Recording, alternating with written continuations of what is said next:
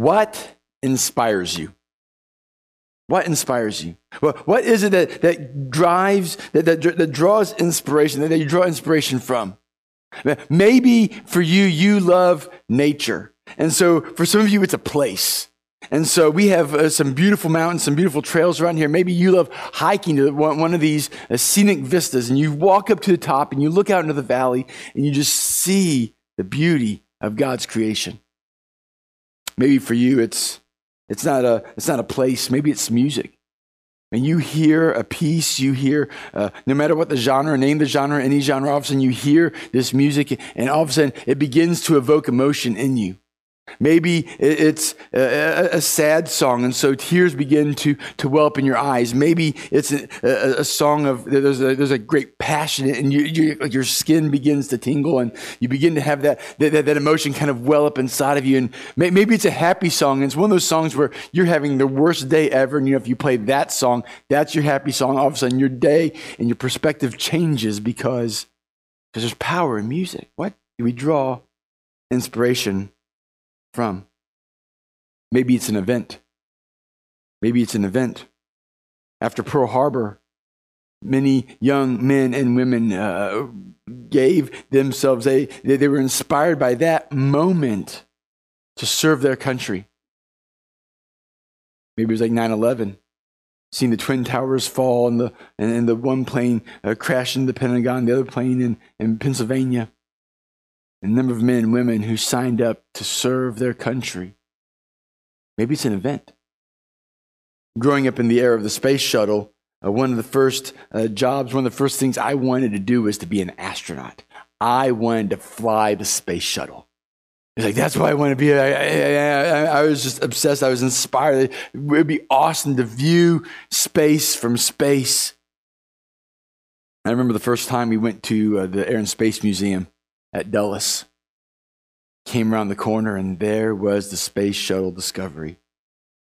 And tears literally came to my eyes. And my wife was laughing at me. It's like, seriously? I'm like, I wanted to fly that thing. I wanted to be in the cockpit. I wanted to take it up and to bring it back down. It had been awesome. There are many things that inspire us to action. I remember as a child watching the movie Hoosiers.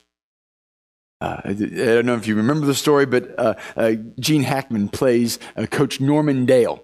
And he leads he coaches a high school basketball team in a small town of fictional Hickory, Indiana. And he leads them to the state championship, to win the state championship. And you're like, that's no big deal. You know, teams win state championships all the time, every year. What you don't remember is that back then, Indiana only had a single class basketball championship.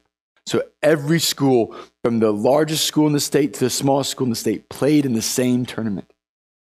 And so they made their way through the tournament. They made their way all the way to the end. And one of the biggest schools in Indianapolis is facing Hickory High School for the championship. At the end of the game, they ran the picket fence. Don't get caught watching the paint dry, and Jimmy Chitwood hits the shot. They win the championship. Everything goes crazy. Whenever I watch that movie, I'm going to get my basketball, go pound it on the driveway. I want to work on my game. I want to work on my shot because I wanted to be the one to make the shot to win the state championship game. What I didn't realize was that I was going to end up growing up to be Rudy, and I was going to be the guy who sat on the end of the bench for his college basketball team and be the one at the end of the game. They'd be like, we want Mike. We want Mike. And so some games I got in, some games I didn't, but I was done. I was there every game. I wanted to play. What inspires you? Maybe when you hear a piece of music, you want to pick up your instrument and practice. Maybe you go and you see a piece of art and it makes you want to draw or sketch or paint or sculpt or do something with your hands. Maybe you watch one of those DIY shows and all of a sudden you want to create something out of wood or do something with your house or something in your yard to make your space more beautiful. What is it that causes inspiration in you? Because see, inspiration often leads us to action. Inspiration leads us to action. So when was the last time you were inspired by God? When was the last time that something from Scripture, something that you saw in nature inspired you to love God more, that evoked emotion in you that came out, that you wanted to seek God more, to love God more, to worship Him more? When was the last time you were inspired by God? When was the last time you found yourself truly in awe of God? Maybe it's through the words of a worship song. Either a song we've sung here at church, maybe a song you heard on the radio. There's a song that you heard and you're like, and all of a sudden you just had to stop. You just had to stop and reflect on the greatness of God. Maybe it's reading through Scripture, maybe it's reading a devotional book, and there's something that day, some of the way the author had written those words. Maybe there's certain words of Scripture that hit you at just the right time, at just the right place, in just the right moment, that all of a sudden it just took your breath away and you saw God again for the first time. You saw God in a new and more vibrant way. Maybe it was something that someone had, maybe you were in a class, maybe you heard someone teach or someone preach, and just the way they spoke and something that they said just painted a new picture of God for you. You saw Him in this new and vibrant way. See, moments of inspiration, moments of awe often lead us to moments of worship. And while mountaintop experiences are not necessary to worship, oftentimes worship happens on the mountaintop, right? We get up there and we all of a sudden, we have a clear view of God. We no longer have the forest blocking our view. All of a sudden we see Him for who He is. And while it's not necessary to be on the mountain, oftentimes up there we give a clear view of who God is. But often those moments of inspiration are preceded by moments of strain, of effort, of suffering. Because see, not all worship occurs in moments of joy. Sometimes out of those moments of hurt, we are surprised by worship. And I think that's what we see in our text today. If you would, turn with me in your Bibles. If you don't have a Bible, there's a Bible right there in front of you. We're going to be in Acts chapter 4 today. We're going through the book of Acts, and we're seeing 8 characteristics that make up vibrant, healthy, growing churches. And so today we're going to look at worship and what kind of worship the early church had that inspired them to love and to serve God more. So we see this out of the events of Acts chapters 3 and 4. Kind of one event that's put together into 2 chapters. And where we were at last week was at the beginning of chapter 3 when Peter and John were going to the temple to pray. And as they go into the temple to pray, they see a lame man. And they heal this lame man who is probably about my age, somewhere in his 40s. And he had never walked his entire life. And all of a sudden he begins to walk and people recognize him as the lame man that they just passed. Maybe the lame man they just gave a few coins to. And they're like, he's walking now? How is this man walking now? And so this huge crowd gathers and Peter preaches the gospel to him and says, hey, you guys put Jesus to death. That was God's plan. It was His plan from the very beginning. That's what was supposed to happen. It was God's idea for this to happen. But God didn't leave Him dead. He raised Him from the dead so that we can have forgiveness and so that we can no longer have to live in ignorance, but we can love and serve and follow Him and receive the grace and repentance that He's poured out for us. Well, the religious leaders didn't like this so much. And so they went out there and they arrested him and they put them in jail, and it was late. So they said, hey, we'll take care of this tomorrow. So they bring them back the next day. They bring him up and they say, hey, what happened? And they said, well, this is what happened. We were coming in, there's a lame man. We didn't have any money to give him. So we decided we'd just heal him. And we lifted him because Jesus gave us this power. And if you just need to know that salvation is only available through Him. And so you guys rejected Him. You guys put Him to death on the cross, but God is using Him to bring salvation to everybody. And they said, well, don't say that anymore. They brought him to court, essentially let them go with a warning, shook their finger at him and said, don't say this stuff anymore. And so they went back. They got let go. They went back to their people. And that's where we pick up today, Acts chapter 4, verse 23. It says this, on the release, Peter and John went back to their own people and reported all that the chief priests and the elders had said to them. Hey, don't be saying that anymore. Don't be putting his blood on our hands. No. When they heard this, they raised their voices together in prayer to God. Sovereign Lord, you made the heavens and the earth and the sea and everything in them. You spoke by the Holy Spirit through the mouth of your servant, our father David. Why do the nations rage? And why do the peoples plot in vain? The kings of the earth rise up, and the rulers band together against the Lord and against his anointed one. Indeed, Herod and Pontius Pilate met together with the Gentiles and the people of Israel in this city to conspire against your holy servant Jesus, whom you anointed. They did what your power and will had decided beforehand should happen. Now, Lord, consider their threats and enable your servants to speak your word with great boldness, and stretch out your hand to heal and perform signs and wonders through the name of your holy servant Jesus. And after they prayed, the place where they were meeting was shaken. And they were all filled with the Holy Spirit and spoke the word of God boldly. Can you imagine being in that room? See, what's the first thing you think of when something goes wrong?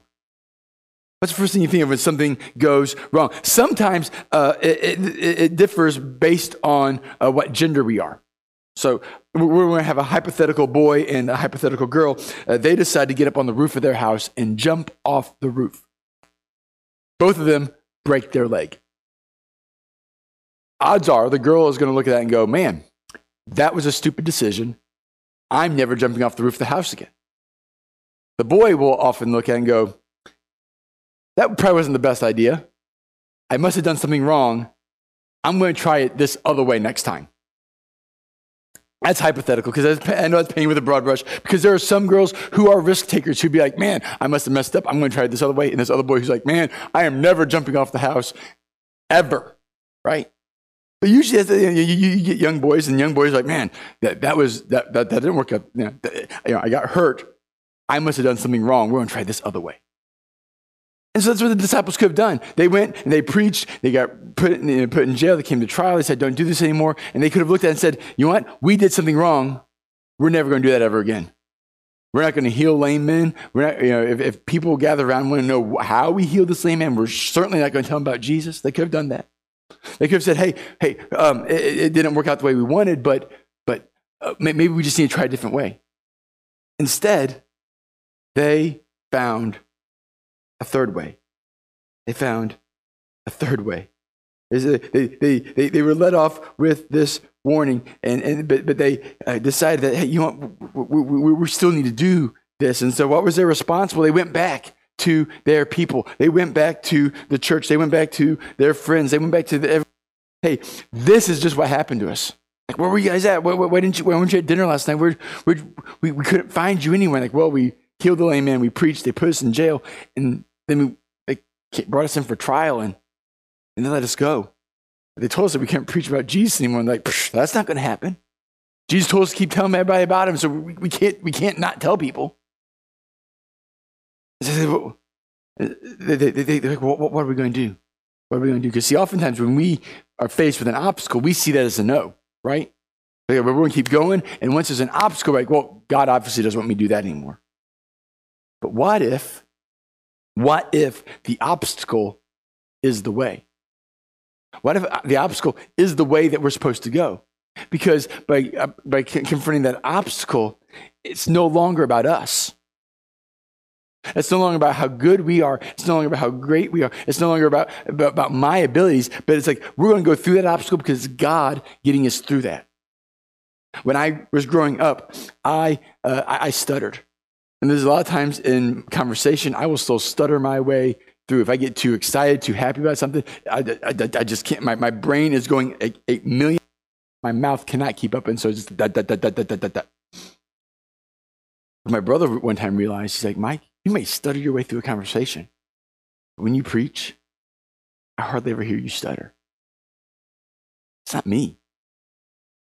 That's whatever God does to slow my brain down enough, to slow my mouth down enough, so that the words come out right. See, sometimes the obstacle isn't a no. An obstacle is there before us because that's where God wants to meet us, to overcome that so that he can be made great. They said, hey, you cannot preach about Jesus anymore in this city. And they go, well, that's an obstacle. But that's not an obstacle we're going to avoid. God's still going to have to somehow get through that. So what was their option? They could have quit. Because see, sometimes we quit way too early. When things are confronted with, sometimes we quit way too soon. And so their response was prayer. Their response was prayer. So they all joined together. Now, some people could be a little in the go. They were all reciting the exact same prayer at the exact same time. Have you ever been to one of those churches when the church prays, everybody prays out loud at the same time? You just have like all these voices praying out loud. It's equal parts confusing and powerful at the same time. To hear everybody raising their prayers vocally at the same time. And we don't have to think that they're praying at the same time. We don't have to think that they're praying the exact same words, but they were definitely in agreement about these things. It says, Sovereign Lord, you made the heavens and the earth and the sea and everything. The first thing that they do is they recognize God for who he is. You are sovereign. You are all powerful. You are great. You are grand. This is not above you. This obstacle in our way is not too great for you. You've made the world and everything in them. And they knew what it was going to take to get through this obstacle. They knew that the answer to their problem was not to change and not to go away, but they were going to need greater boldness. So they recognized God for who he is. And all of this language is steeped in the Jewish scriptures, the language of their religious upbringing, the language of their childhood, that this is the proper way for them to address God in prayer. And the part of the central part of our worship is to recognize God for who he is. Sometimes we get so comfortable with God that we bring him close because we know he knows the hairs on our head. He knows our name. He knows who we are. He knows. And so sometimes we get so comfortable with God being personal that we forget that he's infinite, that he's grand. So sometimes we get him so close. We have this personal relationship. But we forget sometimes that he is the all-powerful. That word sovereign means, the sovereign Lord means he is a ruler with infinite, absolute power. So they recognize God for who he is. Even goes back to, kind of points back even to what Peter said during his sermon there in the temple that got him arrested. He said, repent and turn to God, so that your sins may be wiped out, that times of refreshing may come from the Lord, that he may send Jesus who has been appointed. The Messiah has been appointed, even Jesus. He would send this one, that he would call it, that he is the one, he is the one that was chosen, he's the one that was selected, he's the one sent by God for us. So when they prayed, they recognized God for who he is. He is our Savior. He is our Lord. He is the one who's over everything. But they also recognize God for what he did. Like it was your plan. It was your plan to use Herod and Pilate to conspire together with the people to put Jesus on the cross. It didn't make any sense to us. It wasn't what we wanted, but it was your plan. You decided beforehand that was what was going to happen. That was what you were going to do. That was how you were going to bring all this about. So before you spoke through David and prophesied about these moments, you knew when the nations were going to rise up against you. You knew when people were going to push back against your plan and your will. And you knew even before Jesus was born exactly what was going to happen to him. You'd already planned and orchestrated all of history to bring us to this moment. Nothing happens without God's knowing it. So they opened the prayer that God is a sovereign ruler. God is in control of all things. They recognized that it was God's plan to bring them to this moment. So recognizing who God is and recognizing what God has done, it brings them to their request. Because you're great, you're not confused by this, but we're not in this moment. And so in this moment, consider their threats. Consider their threats. Because if you think about it, the religious leaders, they could do all sorts of things to them. They could put them in jail again. They could arrest them. They could assault them. They could possibly even have them killed, just as Jesus was executed. All sorts of they had a lot of control that could make their life difficult. And so they had a choice to make. Are we going to obey God? Or are we going to obey man? So they say, God, consider their threats. We still have to live through this. This is an obstacle in front of us. But instead of taking the obstacle out of the way, enable your spirits, your servants, to speak with boldness. When was the last time you prayed for boldness? When was the last time you said, this obstacle in my way, give me the power to get through it. Give me the power to get over it. Give me the power to that Father, through me, you're going to be made great, and this obstacle is not even going to be an obstacle. You're going to reach out your hand through me, and people are going to see your goodness, your greatness, your power, your worth because of what you're doing in my life. Consider the threats. Enable us to speak with great boldness and work through us. See, this is significant because oftentimes we, instead of asking God for his power and his blessing in our life, we try to get our will done in heaven. Instead of getting God's will done here on earth, we try to get our will done in heaven. God, bless this plan of mine. I've got this great idea. Do this. Instead of saying, God, what do you want to do through me? Warren Wiersbe, actually, I don't have that quote up there. Said something about they didn't pray that their circumstances would change. See, a lot of times that's what happens in life, right? A lot of times when we get in a bad situation, we're like, God, just take this away. Right, God, just like erase this. I want you to just like, can we just hit reset and change all these parts and all these parts that are bad? I want these bad parts out, and let's like bring good parts in, right? I want peace. I want happiness. I want love. and a lot of times we want to take away all the hurt. But if you notice, they did not pray for their circumstances to change. They didn't pray for their enemies to be put out of office. They didn't pray for any of the obstacles to be removed. See, too often when we see an obstacle, we see a no. Sometimes the obstacle is just in the way so that God can do his work and his will through us so that he gets the glory and we just get the blessing of being used by God.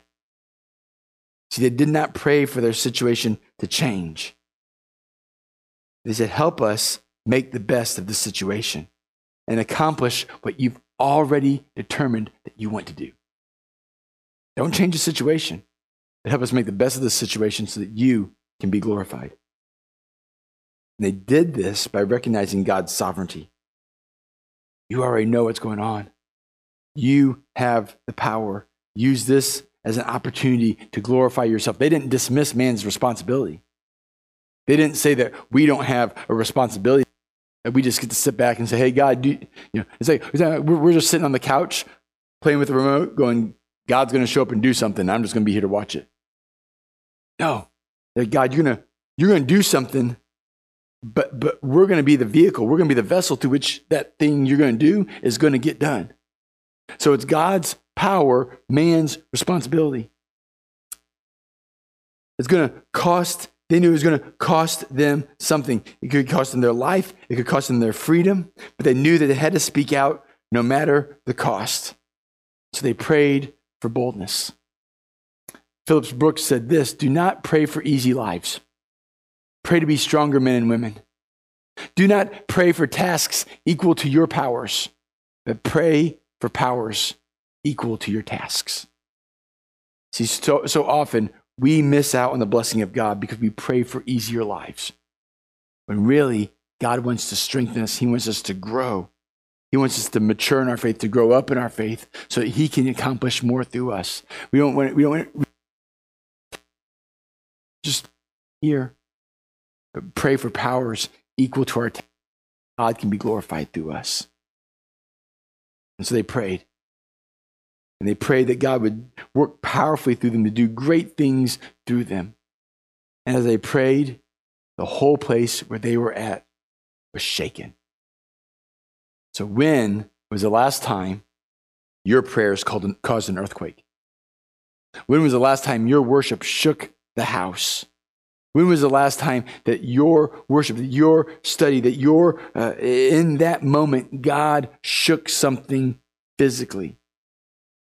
And some people can say, well, it was just an earthquake. We don't know if it was an earthquake that happened in that whole region, maybe an earthquake that happened in that place. Maybe it was just that house. We don't know. But God moved in such a way that the people felt God's presence and the house shook. See, worship is where we connect the presence of God. This doesn't just happen in this place when we're singing. Worship doesn't just have to happen in this place at a specific time, at a specific day of the week. Worship doesn't have to happen at any point when we're together as a group. Worship can happen anywhere. We can connect to the presence of God through living the life of Jesus, living a life like Jesus, which means suffering is going to be part of that, which means prayer is going to be part of that. Scripture is going to be a part of that. Obedience is going to be a part of that. And when we are faithful to obey, we will likely face opposition. We will likely face obstacles in our path. But this opposition shouldn't be a deterrence to us. That opposition ought to lead us back to prayer, which ought to then lead us to further obedience. Only in obedience will we see God work with great power in our lives. Augustine said this: pray as though everything depends on God, and work as though everything depends on you. Pray as though everything depends on God. God, if you don't show up, this isn't going to get done. But then work, give your best, give everything you have, just in case God doesn't show up. But we know God shows up, right? So if we give our best and God gives his best, can you imagine the great things that will happen? But if God gives his best and we only go half-heartedly, there's something missing. So we got to pray as though everything depends on God. But then work as though everything depends on us. And in that moment, we'll see that worship fuels our work. Our connection with God will fuel our work. And the closer we are to God, the more moments like that we have. Not that the house has to shake every time, but there's moments that begin to make our skin tingle. That the times when we meet with God in big moments or small ways, and he begins to work in us. All of a sudden, the spiritual power begin to fuel unbridled worship, even in the face of opposition. But too often we quit too early. When things get hard, we bail, we quit, we throw in the towel. And what we needed to do is to return to the source of our strength. We need to return to worship. Without him, we can do nothing. See, God is not glorified through the work of human hands. God is not glorified through the work of human hands. But God is glorified when through folded hands in prayer, your hands lifted in worship. When we allow our hands to become his hands, to serve those around us, there God is glorified. And those hands are empowered to do his work. And as they approached God for boldness, God responded with not just an earthquake, with not just the ability to do signs and wonders, but God filled them with the Holy Spirit to accomplish the tasks he had already planned in advance for them to do. All in the name of Jesus. So when we see miracles, we see signs, and we see wonders throughout the book of Acts, it's all in service to the Word of God. It's not so that Peter looked great, or John looked great, or Paul looked great. It was all so that people would be drawn in, and then they could share with them about Jesus. So the great things God wants to do through us are not to make us look great, but to give us an opportunity to tell them about Jesus. Tell them about Jesus. To give us another reason to worship God. God used me. God used someone like me to do that thing. And did you see how it changed their life? It wasn't me. I know what I'm able to do. But God worked through me. We come back and we give it back to God. Glory to God. Praise to God. The highest purpose of our answered prayers that God would be glorified. The things that we approach him with, he might use us to accomplish his will. So how do we respond? We look at a text like this and we go, man, I've never been in a place where the prayer service turned into an earthquake. Maybe you've not even lived in a place where you've experienced an earthquake. What would that feel like? If you've never been in an earthquake, it's a semi-terrifying thing. How do we respond? What's the steps that we could take from this text today? And one's worship. One is to gather with God's people. And so maybe regular worship attendance either here with us or with a body close to your home, wherever you might be at. Regular worship is important. And we believe that worship in person is better. We're thankful for technology that allows us to stream and to broadcast and to meet people wherever they are at. We think being in person with people, to be encouraged by one another is better. So if regular worship isn't part of your regular routine, maybe that's the step that you may need to take today is, hey, I want to commit to regularly meeting with the church and worship, to put myself in a position to experience God. Maybe it's to meet with him daily through prayer, daily through maybe songs, daily through meditating on Scripture and about who God is and what God has done for us.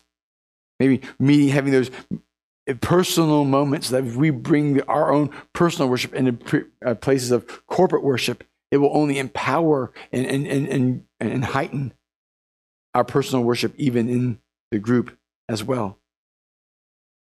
Worship also leads us to action. So maybe it's leading us to serve. Maybe I've been sitting here, I've been experiencing God, I've been soaking in God, I've been inspired by God, but I've not had an opportunity to share and to serve and to get my hands doing something for the glory of God. So maybe we've been inspired by being in his presence and to greater service for him, that we might be empowered to do things that even are beyond what we're even comprehending to do. And so maybe today you're like, hey, I need to serve. So you check that box. I'm going to serve either my community, I'm going to serve in the church, I'm going to serve those around me so that others can see and experience God through me. Maybe worship brings us into God's presence. And as we stand there, we realize we are sinners in need of his grace. And maybe today you've not experienced that grace. Maybe you've not accepted him as your Savior. And so we would be amiss if we didn't offer an opportunity for you to say, today I want to commit to Jesus being my Savior and to commit to being baptized into him. So today we would love it if you'd share your decision with us. We're going to be maybe here in the front or out in the lobby. You can come up to anyone you saw on stage today, anyone, either me or Mark and Jim, who are our elders. You can come up and share with us, hey, man, this is the next step I need to take today. Or maybe you're like, I don't feel comfortable walking up and talking to you guys about that, but you can let us know simply also by using the connection card. And fill out the connection card there at cchmd.com/connect. And then there's a whole list of the next steps you can have. That's the one that's what I need to make today. Maybe there's a couple of them. I need these are the steps I need to think about considering taking today so I can grow in my faith. And we'll follow up with you because we want to pray with you. We want to help you take your next step so you can grow in maturity with God and grow in your journey with Jesus. I want to pray here in a moment that our time together has helped us experience God so we might be inspired to serve him more this week. So let's pray. Father, I thank you.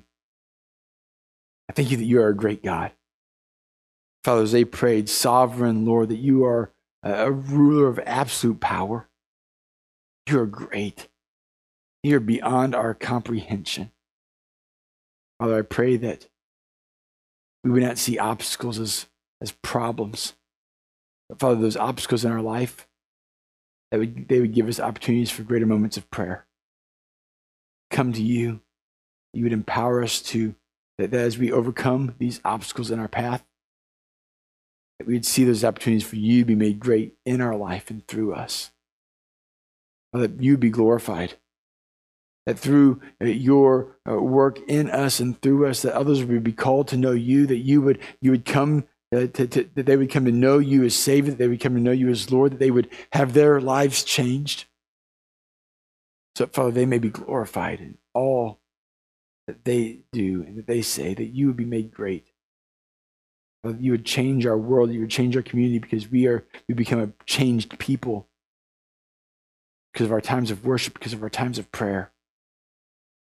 You would give us boldness for action, boldness as we go, boldness to share with others. As you are bold in our life and through our life, would Jesus be lifted high? Would he be made great? Lord, we love you. And we praise you. We thank you that you use simple people like us to get your message across. Would you empower us this week to share with others? In Jesus' name, amen. We're glad that you've taken time out of your Sunday to join us, to meet with us here. We would say in person is better. We are thankful for streaming, that we can meet you there in your house as well. We hope that you have a great week, and we look forward to seeing you again next Sunday.